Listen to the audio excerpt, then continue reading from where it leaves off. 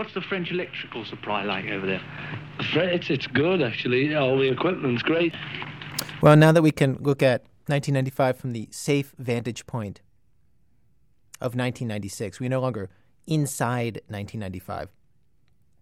I want to point out that at this point, no one in American life seems bigger than life. You know, not the president, not Michael Jordan, not Courtney or Madonna.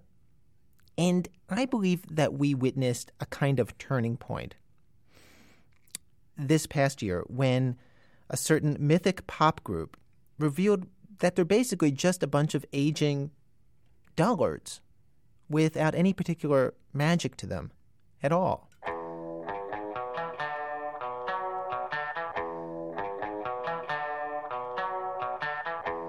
You know the story, right? The Beatles came out with these big TV documentaries and rare, never-before-heard outtakes from their studio sessions. Well, I hold in my hand one of the rare, never-before-heard artifacts spewed forth in the recent deluge. It is a CD, and it's called Beatles Rare Photos and Interview CD. They put the name CD in there just in case you worry whether, is this a CD? Yes, it's a CD. And they've numbered them because it's such a keepsake. This is number 130,862. It's stamped right here on the front. So it's a, collector's item. And we'll leave aside the rare photos, which mostly are the Beatles playing on the Ed Sullivan Show and holding press conferences. In the interviews, that's what I find so interesting. In the interviews, the Fab Four basically come across as exhausted, irritated. They prattle on in a mundane way on obvious subjects. They are not especially charming or funny, and they are no more glamorous, really, than you or me. They are exactly human scale. They have been rendered in human scale, and not 1 inch bigger. You're going to wear these Hong Kong suits that you've had made? George and I haven't had any made. Paul's had one, that's all. Paul, you bought a Chinese suit? Yes, it's true. Two. Did you? Yes. How much did you pay for them? It wasn't very dear. About 10 quid, I think. Yeah, it's great, actually, because somebody said you got to haggle and get them down, get the prices down. So some little fellow was selling some ornaments, and he wanted $160 for them. No, he was selling a watch, that's it. Wanted 160 Hong Kong dollars for it. So I kept saying to him, no, it's not right, $100, that's right, do you know?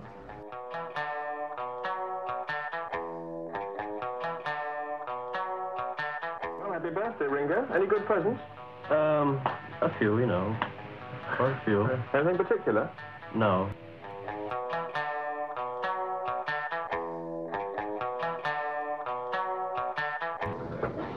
Paul, do you feel that your vacation here in Los Angeles was a success, even though you didn't have very much privacy? Yeah. Did you mind the girls on the hill? No. Great. What was your most enjoyable part of your vacation? Just lazing around. What is the sort of stuff they like over there on the parade? Wilder stuff, I think. We stuck in a Wilder number. Yeah. They go for the Elvis Presley type of stuff, though, do they? I mean, they go for the old rock and roll stuff? I think so, yeah. A bit more.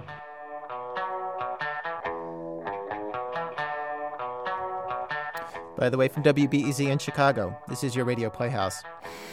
Today, the year in the life of one neighborhood and a generation in the life of one church. Unusual stories of this, our American life, as always. Stay with us.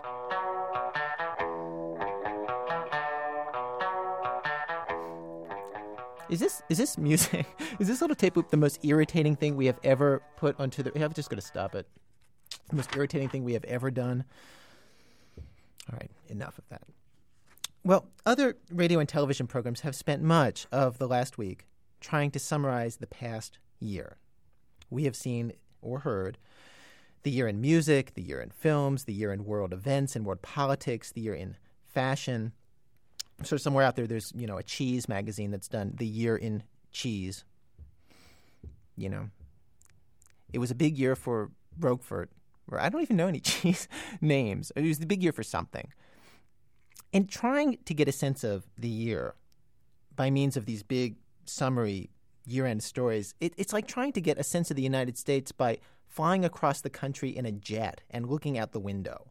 You see lots of pretty colors and lots of interesting shapes, but the people look like ants. Well, at this, your Radio Playhouse, we prefer the camera to move in a little closer for a better look. And so now that we have some distance, some objectivity on the past year, we have, We have 5 days of complete objectivity.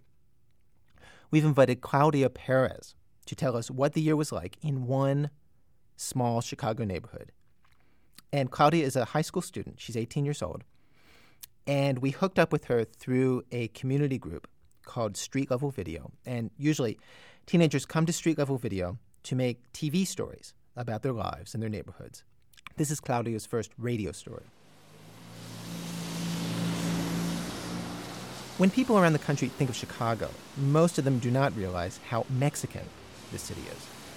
But Chicago has more Mexicans than any other United States city except for Los Angeles. It's over 1 million people. And Little Village is the neighborhood that most new Mexican immigrants come to.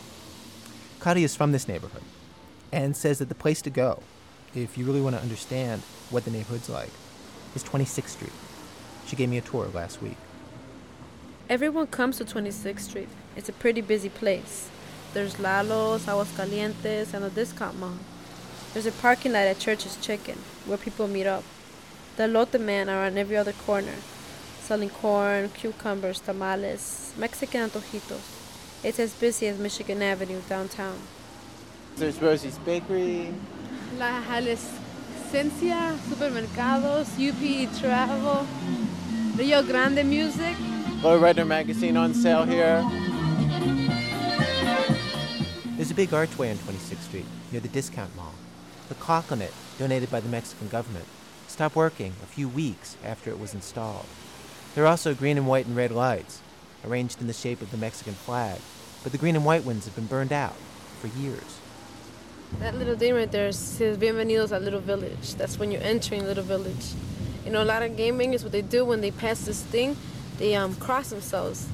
You know, they se dan bendición because they're leaving the neighborhood. Because they're leaving the place that they're safe. In the summer, people come to 26th Street, cruise around when they're bored. You come here, cruise for a while, kill time, see who's around, pick up some liquor, and go to the lake. I talked to this girl in the record store about why girls come down here to cruise. To check out the guys.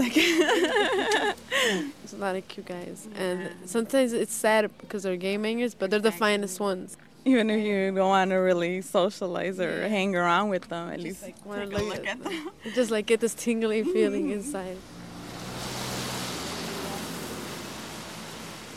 You can't pass on 26th Street without noticing Rossi Brothers. They have beautiful furniture. And this is the stuff people in the neighborhood want to buy. The people with money and the people without. And whatever you've heard about the terrible shape of the nation's retail economy, 26th Street is doing fine. According to the Chamber of Commerce in Little Village, in 1995, the number of stores in the neighborhood actually increased 20%. The salesman at Rossi Brothers had a good year. This is the most successful year, and we've been here 40 years. So why business is better, I don't know. Maybe it's because of our fathers are retired and we're younger. No. There's a definite transformation in the area. All the property is becoming worthwhile. All the empty vacant lots, they're putting new houses there, new construction. So I mean, this is becoming a vital part of the city.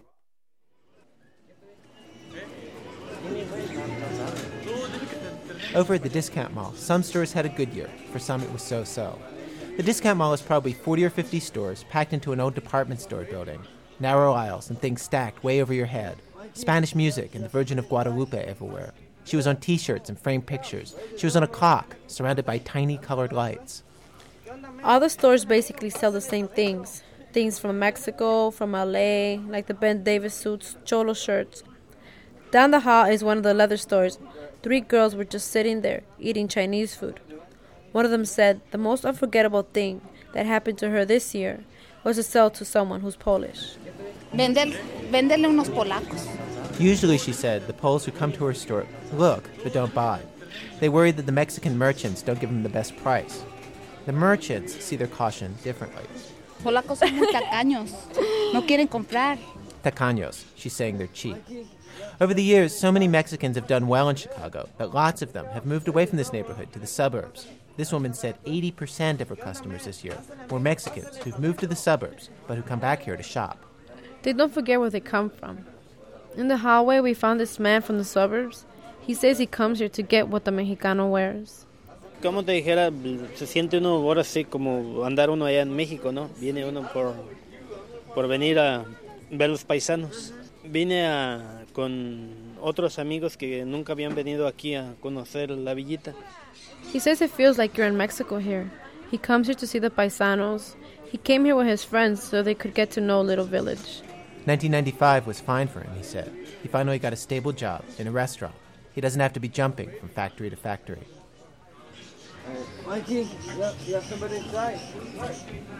Over near the pet store, the staff of CJ's Clothing is almost all teenagers. One boy is 17, originally from Mexico, from Michoacán. He works but doesn't go to school. This year, he met this girl in Mexico who lived in Chicago. He liked her and followed her over here. Eventually, it didn't work, but he stayed here, and now he is making money to help out his family.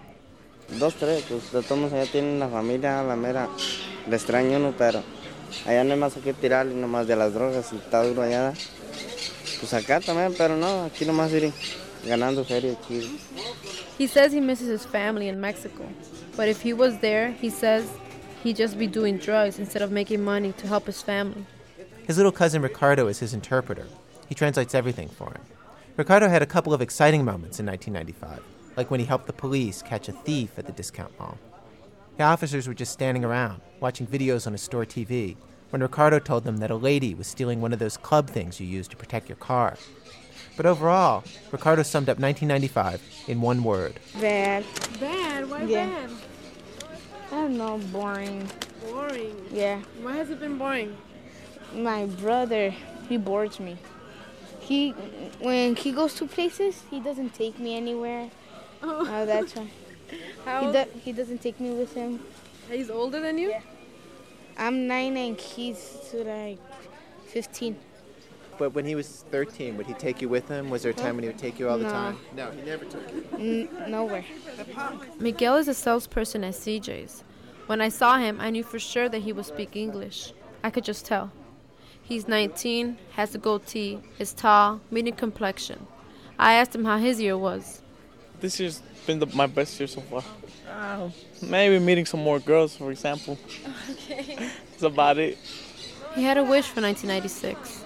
Maybe hook up with some girl that I want right now.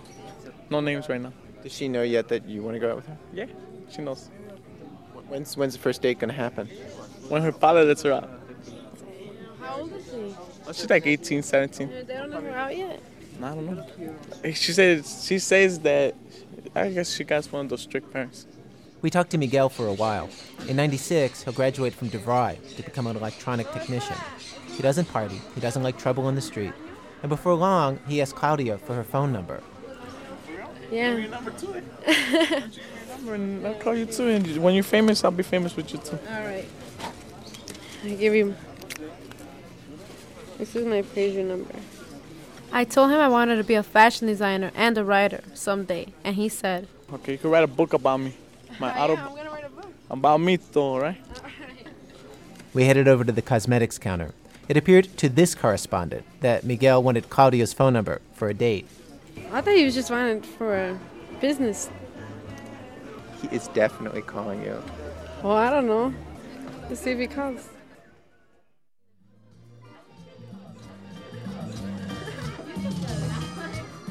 Next, we went to Los Comales. It's open 24 hours. It's a place where everyone goes when they get a hunger attack. I usually stop by at 12 or 1 in the morning. They have good tortas, the best tortas. I won't eat tortas from anywhere else. If I'm on a diet, I'll just drink a licuado de fresa instead of a torta. It's a noisy, friendly place with bright orange booths, a loud jukebox, and the blenders going nearly non-stop, making licuados. At one table was a guy with short hair and a big black and white Adidas jacket sitting with his girlfriend. He had a bad year. Ain't been good, man. I got fired from my job. Why'd you get fired? Why? Because I lied on my application. Because when they asked you, have you been convicted of felonies and all that, I put no, and later on, Found out. yeah.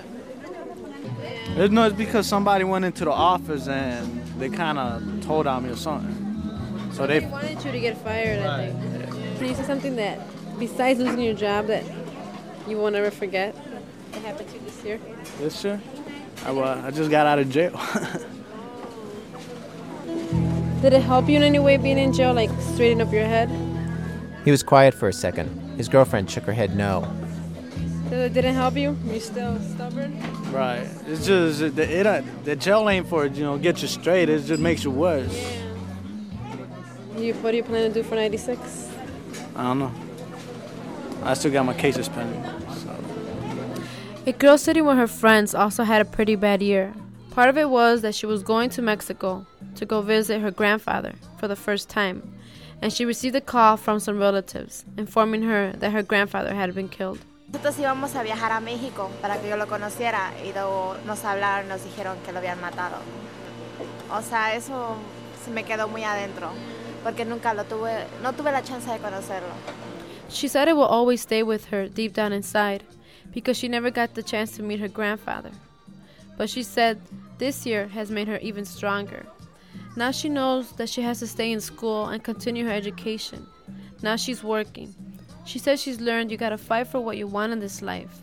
She knows that it's not going to fall from the sky. The crime, I guess it's low. It's a lot lower. As far as 26th Street, the merchants, there's not that much. There's hardly any robberies and very few thefts. The gang situation, that's being curbed. We found two of the policemen who patrol 26th Street standing in a graphic design office. They said community policing is one of the main reasons crime rates are going down here. Now, people are more willing to sign complaints and appear in court. Didn't used to be that way. When I asked this cop to tell us about the most dramatic thing that happened to him this year, his partner said, "What about that jewelry store robbery?" Well, that's I don't think that's dramatic. I've seen robberies. It was just a typical robbery. As far as it could be dramatic to somebody else or a person that got robbed. But to me, it's an everyday occurrence to me, so it doesn't faze me anymore. Or as far as people getting shot and killed, it doesn't. I'm used to it. But something did happen to him that was more dramatic than a robbery or a shooting. Just dramatic. I bought a brand new home. Well, I guess it's not dramatic, but it's That's my dream, is to have my own house. I never had a house. I always live in apartments. That's nice. So Well, I guess hard work and. It's in the southwest side of Chicago, and it's a split-level home, like a suburban type home. It's a nice home, side drive, 4 bedrooms, 2.5-car garage. Expensive. I have a lot of friends, a lot of police officer friends that live in that neighborhood, so I guess that's what made me buy over there.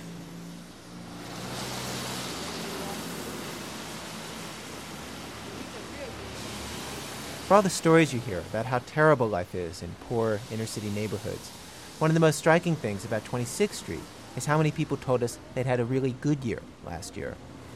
We met this young couple who had a baby and a 2-year-old daughter. I asked if I could interview the husband because he was the one carrying the baby. So he turns around and asks his wife if it was okay with her, and she said yes. I just totally fell in love with that. When we asked him what was so good about this past year, he said, "Everything. My daughter's been growing happily and nice and healthy too, real healthy, steady growing, and everything been nice. We had a nice blessing this year, Well, we've been together for a long time. We already been more together than 4 years, and we're young people. They say they don't last, young couples, so we really been lasting together. So that's real memorable." He's 22 and she's 21, Mario and Lolis Ramirez. Like any parents, some of their biggest events of 1995 involved their kids. For example, her bad words she said, that's real cute. One of those bad words she says, she just come out. It's bad. I don't want to say it. Well, when did she say it? Oh, yesterday. Yesterday, right? It's a bad word. Tell us the whole story. Where were you guys? Well, we're all sitting down, and She really don't talk, that's why. She don't really talk that much, and all of a sudden she just came out. She got mad at me and called me a real bad word, so she just go, "Hey, you," and everyone started laughing, so It was still nice. Was it in Spanish or in English? No, it was in English, actually. Yeah. Which one? I want to know. Dile. Pussy. She's just about to turn 3, and this happened at Christmas dinner. You know, Mexican families are big. They were all there, and they all laughed. When we asked about 96, Mario said next year was going to be nicer. Every year will be nicer, he said.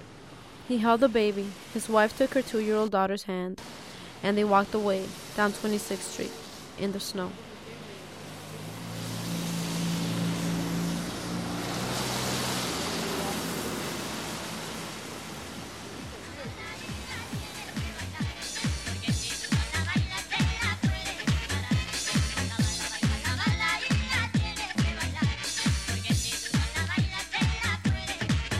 Claudia? Yes. We should explain what music this is. Well, this is a tape we bought at the discount mall. It's called Tracks Are for Kids. It's like the box of it looks like the cereal box. Tricks Are for Kids with a little bunny. It's a mixtape. Well, the song here is just to give you a little taste of what the Latinos in the South Side and everywhere else listen to.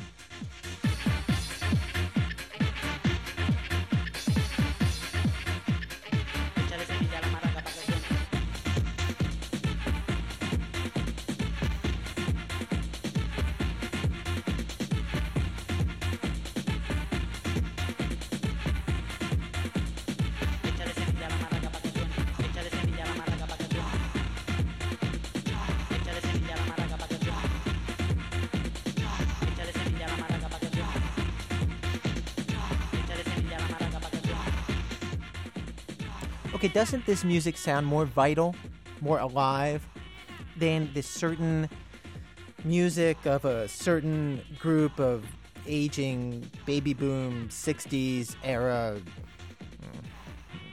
You, beloved listener, you be the judge.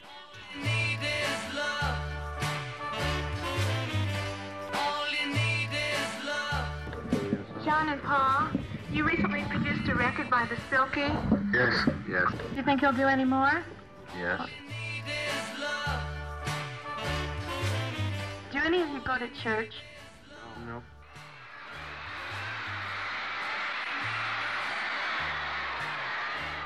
You want to buy anything in Australia? Yes, definitely. Anything what? Like what? I don't know. Now, do you ever have your hair cut? Of course. Do you ever get irritated because you can't get above the noise of the people screaming at the shows? No. Have you met any interesting American girls? Not yet.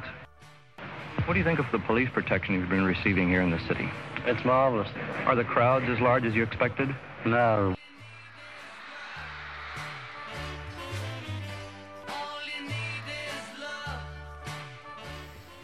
Well, my New Year's resolution this past New Year's was to finish this next story and finally get it on the radio.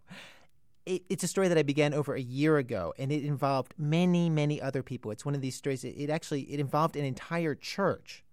And for 10 months, I have not been able to walk down 57th Street without looking over my shoulder in fear that I'm going to run into one of these people, because I had not finished the story. But now I am proud to say the story, it is here, and it is here to stay. Though I guess that doesn't really mean anything we say it on the radio. Well, at least it's here, and I will be set free. The story does involve this entire church, a historic church here in Chicago, and we'll get to that part. But first, we have to talk about how it begins, because it begins with this woman named Karen Hutt. And Karen Hutt is normally the director of religious education at this church. It's the First Unitarian Church of Chicago. And one Sunday morning, a while back, I'll admit, when the senior minister was away, Karen Hutt did a guest sermon. And she talked about a very unusual experience that she had as a child. Karen Hutt was the first black child to integrate the Philadelphia public schools. This is in the 1960s. And so, first of all, for a moment, let's set our minds back away from the current debate over quotas and overturning affirmative action. Let's turn our minds back now to a more hopeful moment in American race relations. And in her sermon, she talked about what went right and what went wrong in this thing that she witnessed herself. And what happened was that her family moved to a white Jewish neighborhood, and she enrolled in the white public school there. We were part of the experiment. There were about 3 black families and lots of goodwill and excitement about this experiment. So I talked about my friend Randy Goldstein in the sermon, about how she and I were really good friends. Our parents got to know each other real well, and they were learning how to play pinochle, and we were learning how to play mahjong, and eating matzo balls, soup, and they were eating collard greens. So it was like this perfect notion of how we were going to all live together in multicultural heaven. But then one day, after about the 5th or 6th, or maybe it was the 9th or the 10th black family moved into the neighborhood, Randy said she's moving. And I said, why are you moving, Randy? She says, well, my mother says it's like getting a little dark around here. So I realized that she wasn't really talking about an eclipse. It was probably about me and my color and my neighbors. Karen, let me ask you, did you feel like you were a guinea pig, or did you feel like you were able to have a normal life? Well, I know in the very beginning when we moved to this neighborhood, which I was really resisting because all of my friends were in the other neighborhood, the old neighborhood, not the new neighborhood. And that the new neighborhood was something for my father to tell his friends about. I'd hear him on the phone, and he'd be talking to his friends and saying, yeah, man, we're the only ones out here. And I listened to him like, the only ones out where? What was this all about for him? So clearly, for my parents, it was a big move to a really big house and a lot of prestige and all of this kind of thing. But for me, I did feel like an experiment because people I didn't know in the neighborhood would stop and smile at me and say they're glad that I'm there. And do all these kinds of things, even sometimes giving out little candies to us, like we were like some kind of prize. But that all made me always feel a little uncomfortable because I never could get comfortable. I could never trust that it was going to be real, because as soon as I would get comfortable and trust, it would be shattered by a comment or a stare or a glare or people following us around or saying things about us. But all that sort of changed when the numbers changed, and that's what really made a big difference. It's interesting how few the numbers have to be for it to change. How many African American families had moved in before the total environment changed? Well, it was maybe 50%. When it was 50%. Okay. Integration for a lot of white people, I found it to be like one black family in the whole neighborhood. That's integration. But for African Americans, we liked the idea of 50-50. That seemed about right. So when it got to be 50-50, the integration dream was dashed. It was just gone. Because whites fled. Whites fled. And we have to also realize that the real estate agents did a lot to contribute to this. It wasn't just people leaving. They were actually offered a lot. But the thing I found curious is that all of the blacks that were moving in had like much more like material wealth or better jobs. Like most of the Jewish people in the neighborhood were like teachers and social workers, and our families were politicians and judges and lawyers and doctors, and we found it rather curious that they wouldn't want to live with us because we thought it was we knew it wasn't economic at that point. Did you ever feel angry at your parents for putting you in this situation? Yeah, I was very angry about it because, but now I'm really proud about it now because, it was an exciting thing to be a part of. I'm smarter for it, I think, but I was angry at the time. Angry in what terms? I was angry about losing the continuity of a community that I knew loved me. Did you feel used?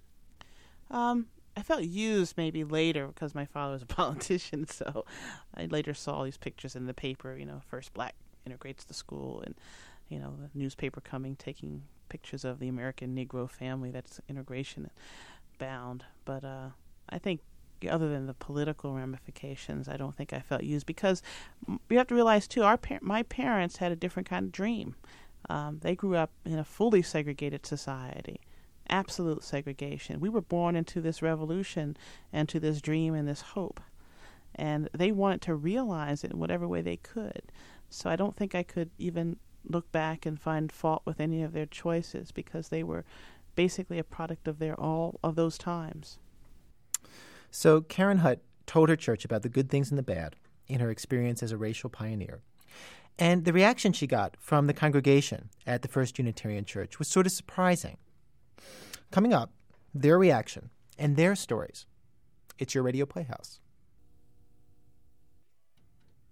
It's Your Radio Playhouse. I'm Ira Glass. So after Karen Hutt gave a sermon about her experience as the first black child to integrate the Philadelphia public schools, lots of members of the congregation came to her and said, well, I was the first black person in this neighborhood, or I was the first African American to integrate this Girl Scout camp, or I was the first African American in this department at the University of Chicago. And Karen Hutt came to believe that for middle-class blacks, the story of the last 30 years is the story that begins with the sentence, I was the first black who... And so many stories were coming forward. First Unitarian is this integrated church and was a hotbed of political activism. In the 60s and the 70s, they hid Black Panthers. Old Mayor Daley would send his Red Squad to wait outside the church in cars. And lots of people at the First Unitarian Church had been involved in various integration struggles. And after Karen Hutt's sermon, they talked about doing an oral history of their experiences with integration. But they hadn't gotten around to it. And so we lent them a tape recorder, we at this radio show, and we asked them to do their oral history for our program. Karen Hutt did the interviews with a young woman named Laura Finnegan, and Laura had the opposite experience Karen had as a child. Or, well, maybe it's the same experience. It depends how you see this. It was either the opposite experience or it was exactly the same experience. For much of her childhood, Laura's family was one of the few white families in South Shore, on the south side of Chicago. And by the time she was in 8th grade, she was one of 2 white children in her grade. And she describes it as just a confusing time. She describes it as just a confusing time. You do the grammar of that sentence. She says that it was just as confusing for her as it was for Karen Hutt. And sometimes she wished she were black so she could fit in better. It really created a lot of questions of who she was and who she should be, and how she should get along with people. When the violence in the neighborhood started to increase somewhat, we had been robbed at gunpoint, and it was a kind of a terrifying experience for me. And we would ask my family, are we going to move? And they would say, well, yeah, maybe we'll move. And the feeling that was conveyed was, well, if we move, then we're betraying this ideal of integration. And so at the time, I felt like, well, what is that ideal, and why are we here when I don't feel comfortable here all the time? Although I think on other levels that idea that we were betraying the integration was also just an excuse for other personal reasons for why we were staying in the neighborhood. Well, let's get to some of the tape that the two of you collected. One of the things that's interesting in the material that you've played me before coming in here is that generally when we hear stories about being the first person to integrate a school or a neighborhood or a job situation, we're used to hearing horror stories. But in your interviews with members of your church, one of the things that's striking is how often people told you about moments and times where things worked out okay, and many people told you stories about somebody, a boss or a coworker or a teacher or a friend who would look out for them and help get them jobs and appointments, help them find housing in an otherwise exclusive neighborhood that was trying to keep blacks out. Let me ask you to talk about some of that tape. Let's play a little bit of that. Okay. One of the people that I interviewed was a gentleman named Richard Jennifer. He's in his late 60s now, and he was an engineer for a subsidiary of the New York Times. He started working for the New York Times in the early 50s. Race was not really a real concern because we all tended to go around, pal around, play around with each other on our off hours as well as our working days. The interesting part about talking to Richard was that I learned his employer went to pretty great lengths to ensure that he was able to perform his job without the usual racial barriers impeding his ability to work.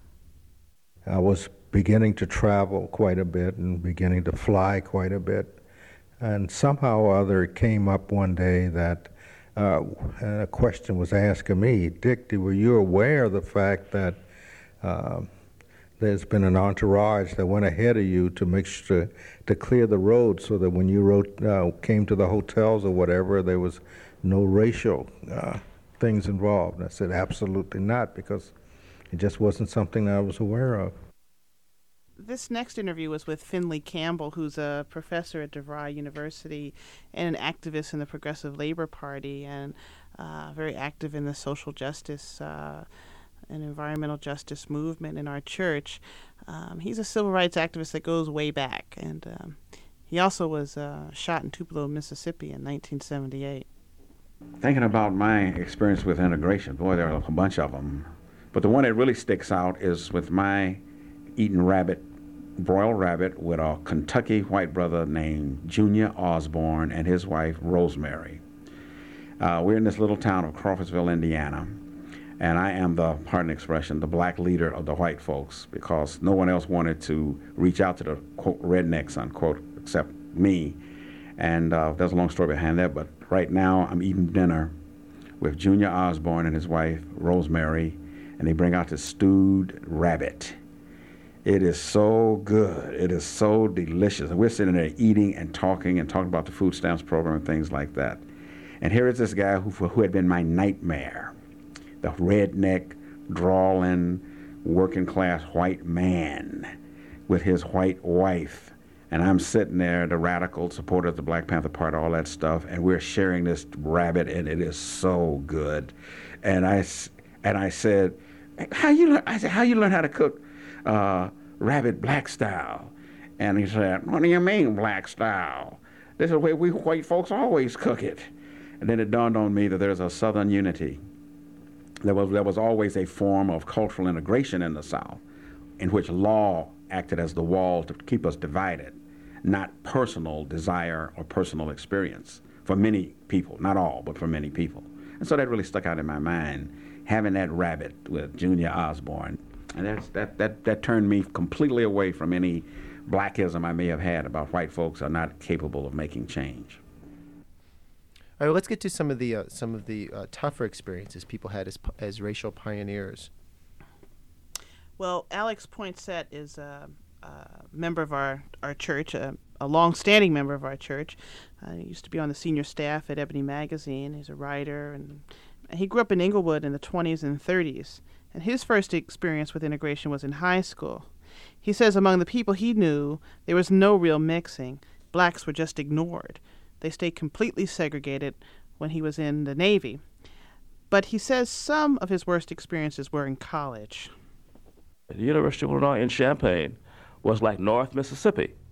In my own case, I was obliged to sit in a class, the only black in a particular classroom, and had to tolerate a professor telling a nigger in the woodpile joke, and not realizing that, well, there's a black person here who might be offended by that, And after that particular session, I recall vividly him realizing that he had committed a faux pas and trying very, very hard to, be apologetic and so forth. I just simply walked away from him. Another person that we talked to was Charlotte Lackner, and she was also at the University of Illinois around the same time that Alex Poinsett was there. People thought, that anybody who really was straight with black people was they were communists or something. There were not people who were regular people, The blacks thought that. Yeah, well, that's the way it was, because the regular, things were not, you could not live. When I went to Illinois, you couldn't live in the dorms. And at Chicago, you could. At Chicago, you could live in the dorms. People used to call this a communist school in those days, They were always talking about the communists, the Reds at Chicago. One of the other people that we talked to was Pauline McCoo. She was She came to the church as a Sunday school teacher, but she ended up as the first black member of the First Unitarian Church of Chicago. I said to my mom and dad, hey, I'm joining the church. Would you come and be with me? So I came over, and as I say, I ran in, raised my hand, was accepted.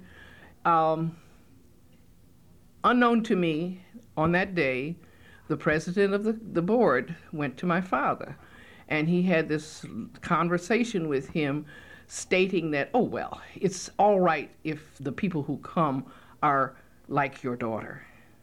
And what did he mean by like your daughter? I mean, what was it that you I were... was a college... Okay, I'm assuming that since it was not told to me for several years later, my father was quite hurt and knew that I was so enthusiastic about this church. Had I known that, I would have been disillusioned at a time when I was just forming an opinion of what was truth and what was reality and all the rest of it. I'm sure that he was indicating that, okay, these are middle-class blacks, they own their own home, this girl is in college, she's going to be a professional. Whatever it meant, soon that faction left the church.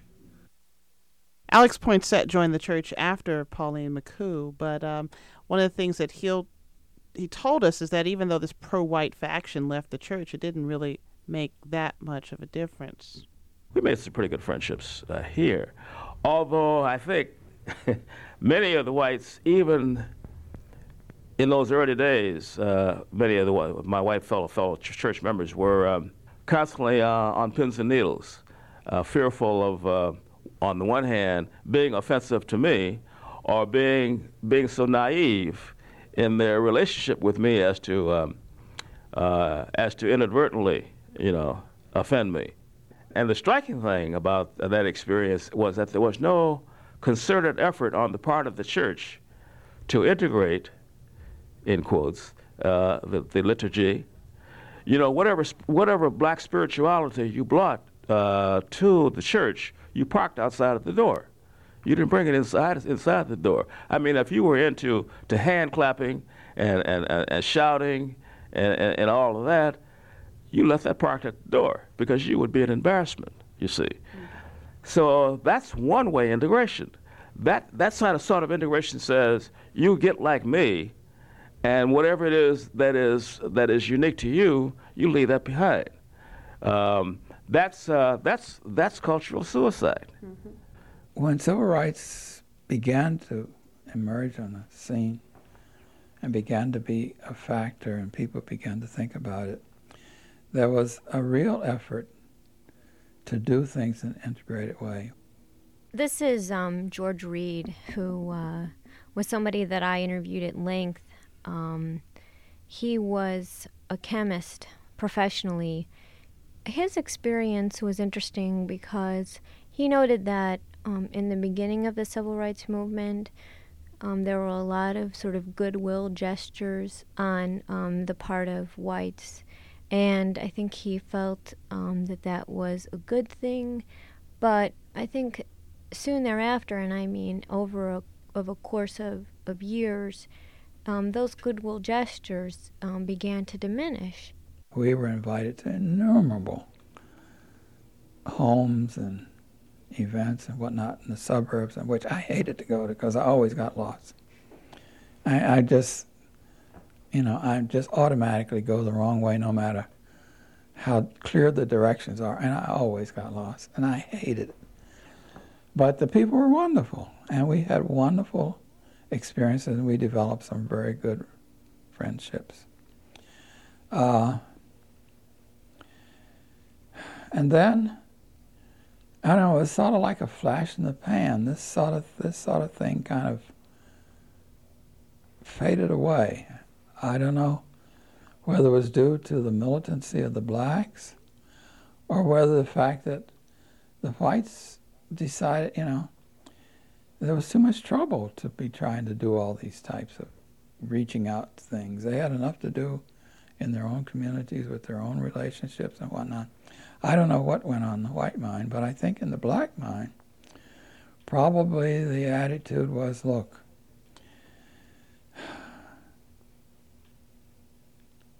I guess the best way I can describe it is related to the church. There was a sort of a meeting here at the church downstairs in the basement. And we were all down there, and they had this person who's an expert at bringing these people together and getting people talking and thinking and buzz groups. And this thing went round and round and round. And I'll never forget that, because I was really upset and annoyed by the sort of a cavalier attitude that many whites took about the sort of problems we were trying to deal with. And finally I got him and said, listen, you can all walk out here, and you're white, and you can go do whatever you want. We can all walk out here, and we're still black. And we can't change that. So I think something did happen, that the blacks decided, okay, look, no more of this accommodation stuff. Now, your church is a kind of living history of people who have tried this accommodation stuff, as George Reed says. These are people who, there are a lot of people there who really tried to make integration work in their lives, and given the ongoing public debate across the country about how to integrate, whether it accomplishes anything worthwhile. I know that one of the things you asked your church members was, do they think it's worth it? Do they feel hopeful about integration? Do they think it's worth trying to do, given their experience? Well, this is Finley Campbell. Like I said earlier, he's an activist, and he's been involved in issues in the South and the North, and he has a lot to share here. Integration never has been given a chance to really get off the ground. Remember, we got our last integration bill in 65, and then 66, the Black Power movement hit on the one end, then Nixon hit in 68 on the other end, and then theories of white skin privilege and this, that, and the other popped up. So we can no longer talk about a mass integrationist process. It was short-circuited, it was betrayed, to be blunt. So we got to talk about integration moments. And not only have I seen them and experienced them, they fill me with hope. Now, what do you say to people who think that integration happened and now we need to move into more segregated, separate kinds of worlds within the country? What do you say to them? Because that seems like a growing movement and commentary that a lot of people who are in the Afrocentric movement are talking about. What do you say about that? Well, I say that many of those people never really experienced true down-home segregation. One of the top Afrocentrist persons, whose name I want to mention, was actually reared in a small town in Minnesota. So, of course, with that kind of experience, being the only black or being around very few blacks, you're going to feel like, my God, let me get as black as I can. But those of us who came up through the old Southern days and went to black churches, black conventions, black schools, we know what that's like. And we say, okay, now we're ready for the next flow. Here's George Reed again. I don't think that there is the sort of commitment in the white community as there was earlier on to trying to resolve it. I think maybe many people in the white community are running scared themselves. They want to survive. And whites have grown up in a society that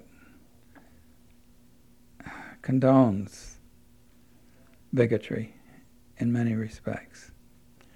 And those, even whites who are liberated from that, they still have that baggage that they have to carry, just like blacks have a baggage that they have to carry that says that maybe, they aren't up to it, or that they are not deserving, or that this country doesn't belong to them like it belongs to everybody else.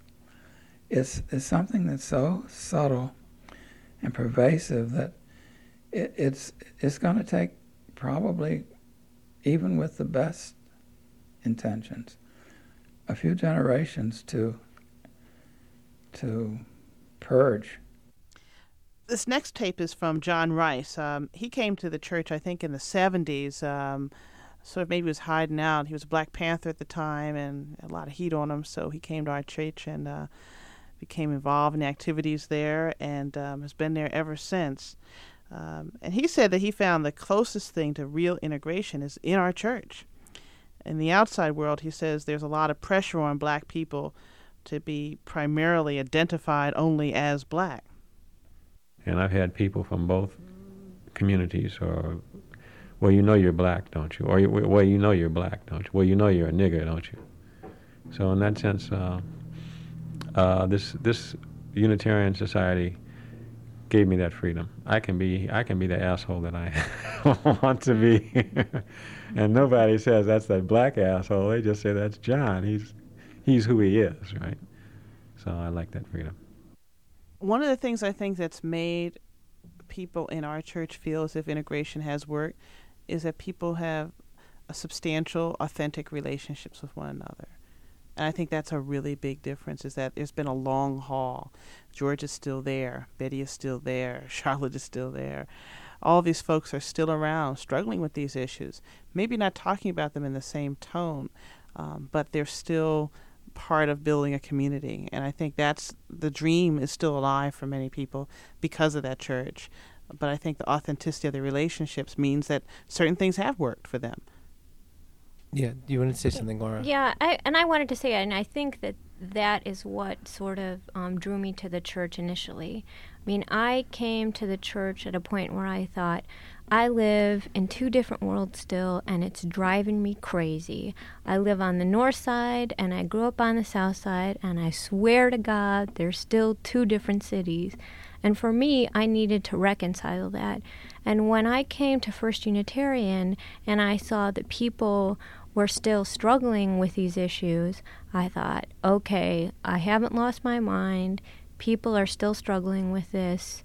And maybe, George talks about the burden that he felt, that he thought that whites didn't share. And yet I think that in some small way I feel that burden too, because I don't want to live in a world where we can only live in harmony if we live separately. It just doesn't feel right. Well, Laura Finnegan and Karen Hutt of the First Unitarian Church here in Chicago, thank you both very much. Thank you. Thank you. It was fun. I don't wanna ride, stop that Alabama bus.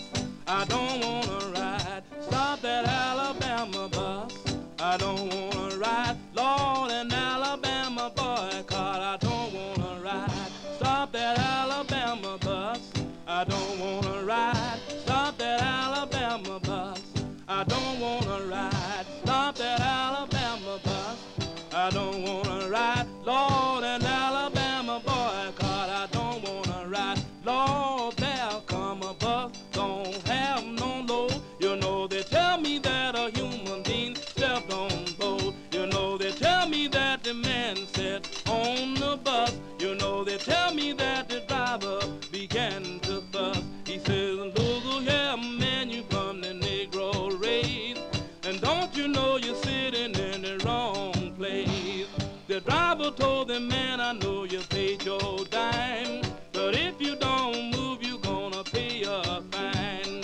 The man told the driver, my feet's hurting. The driver told the man to move behind the curtain. Stop that Alabama bus, I don't wanna ride. Stop that Alabama. Well, earlier in our program, we heard a story by Claudia Perez about the year on 26th Street, and we thought that we would end our program with her as well. In reviewing what the year was like in her neighborhood, she also talked about what the year was like in her own life. And she said that her family has actually been pretty sad this year because a cousin who everybody loved was shot last November, though she didn't want to talk more about that on the radio. And this September, she said she had a kind of turning point in her life. She's 18, and she goes to an alternative high school called El Cuarto Año. And their funding was threatened, and they were going to have to close. And her teacher said that she was instrumental in convincing the City College's board of directors to reinstate the funding. She spoke before them. And according to eyewitnesses, she captivated them the way she spoke, and they did decide to give the money and keep the school open. And to give you a sense of the kind of person who she is becoming now, she decided her school should put out a newspaper, and so she put one out. She wanted to interview Luis Rodriguez, the local poet and author, and she did interview him, which she said for her was a big thing. And when she and I were going around the discount mall interviewing people for her story, she was constantly giving advice to people, especially to the other teenagers when she would hear their situations. In the leather store, for example, she got into a big discussion with 2 different women actually about how to get college tuition. Do they help you with financial aid too? Yeah, if you have any good qualifications, like in doing anything, like if you could finally get a scholarship, they'll help you, anything. Because they're helping me, like try to get a savings bond from this thing called Latin something, and they give you at least $500, but that's good, you know. Anything will help you. Just try to write essays or like poems, anything, and just enter them into so sometimes you gotta look for scholarships and just enter them, and you could get a scholarship, especially because you're Hispanic and Latin, man. I didn't know that. It's because, you know, when you go to regular high school, they're not going to tell you that because they don't want you to succeed. That's the thing. They don't want you to succeed. So when she was in our studio, we talked to her about her year. And hold on, let's get that tape queued up. And here we go. So how's your year been? Up and down. In what way? Basically down, though. My dad's not here. He wasn't here for Christmas or Thanksgiving. Because? Personal reasons. Just personal reasons. I just know my dad's doing good. He'll be home soon. He will be home soon. That's good. Real soon. So what else happened in 1995? Well, on Christmas, I spent with my best friend. Then this guy came who I've liked him for a long time. It's gonna be 4 years. And I seen him on Christmas Eve. It was good. It was nice. It was because I haven't seen him for like probably about 3 months, maybe. You know. So you've liked him for a long time, but you just haven't been seeing him. Yeah. You haven't been going out or anything for a long time. Nothing like that. And I seen him, and I was happy. I was real happy to have seen him. I thought, oh, good, you know, I got a nice present. That was a good present, you know. Just to see him. Yeah. And then 2 days later, I see him at the mall with another girl. And I guess to me that was a sign to finally let go, you know. And I wanted to cry, but it was just like there was no more tears left, you know. I've learned to take the pain, you know, of being let down by him. I still think about him, but it's not gonna be like when he calls me, I'm not gonna jump to it no more. I know it's not forever. You've been waiting a long time. Mm-hmm. A long time. How long? 3 to 4 years. It's gonna be 4 years. And all through that time, you would see him every now and then, but every now and then. I have my boyfriends. I'll have his girlfriends, but we still like talk and everything, you know. But to me, that's a great achievement that I'm finally letting go. You know, of someone, because he's. How can I tell you? I've stopped a lot of things for him. You know, like I could have been somewhere else instead of here. You've been living somewhere else in another city. Mm-hmm. Yeah. But I didn't, because I worry about where he was at or what he was doing. So I came back. But now I'm just gonna, you know, keep on walking. Okay, now you've brought in, for our story, you've brought in a CD. What is this? It's a song that I dedicate to that boy, to that young man. It's number 4. The one who you're not going to feel bad about anymore. Yeah. All right, here we go. All right. Number 4. All right, I'm queuing it up. Do you want to say anything else special to him before we play it? That he'll always be in my heart forever. Okay, here we go. Who is this? Who's... It's not on here. Is it on the thing? Mm-hmm. All right, hold on. Before we play, we'll just check. Track number 4. It says, I Remember You, Homie, MC Boulevard. No. I'm sorry. It's number 7. Track number 7, I Needed You Most, Marie. Yeah. Okay, here we go.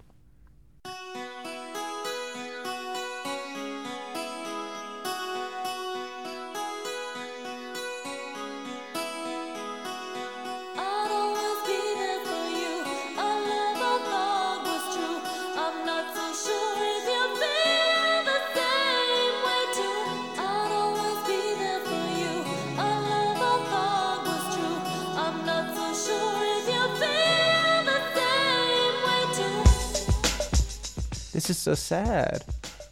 You see, that's to him.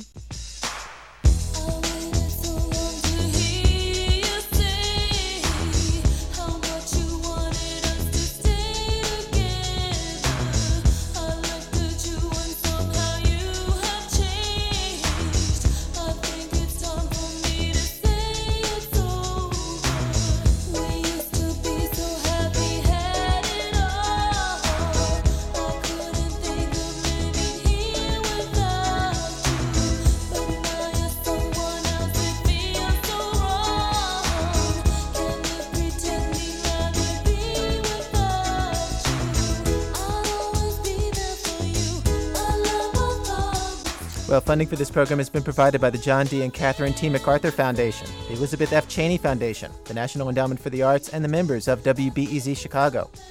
Today's program was produced by Nancy Updike and myself, with Elise Spiegel, Dolores Wilbur, and Peter Clowney. Contributing editors Jack Hitt, Margie Rockland, and Paul Tuff. The WBEZ executive officially overseeing this program is Tori Malatia. Special thanks tonight to the First Unitarian Church of Chicago, Senior Minister Teresa Cooley, Karen Hutt and Laura Finnegan, and the many congregants who they interviewed. The church is on 57th Street. Also, thanks to Paul Terrell and Street Level Video, to Claudine Lomanico and El Cuarto Año Alternative School, to the management of Los Comales Restaurant on 26th Street, and to America's newest radio correspondent, Claudio Perez. We broadcast proudly from WBEZ Chicago. We'll be back next week with more dramatic tales of this American life. You're getting so much publicity nowadays, from even the egghead papers are writing about you. Are you beginning to get a little bit worried that possibly you might be going over the top fairly soon? No.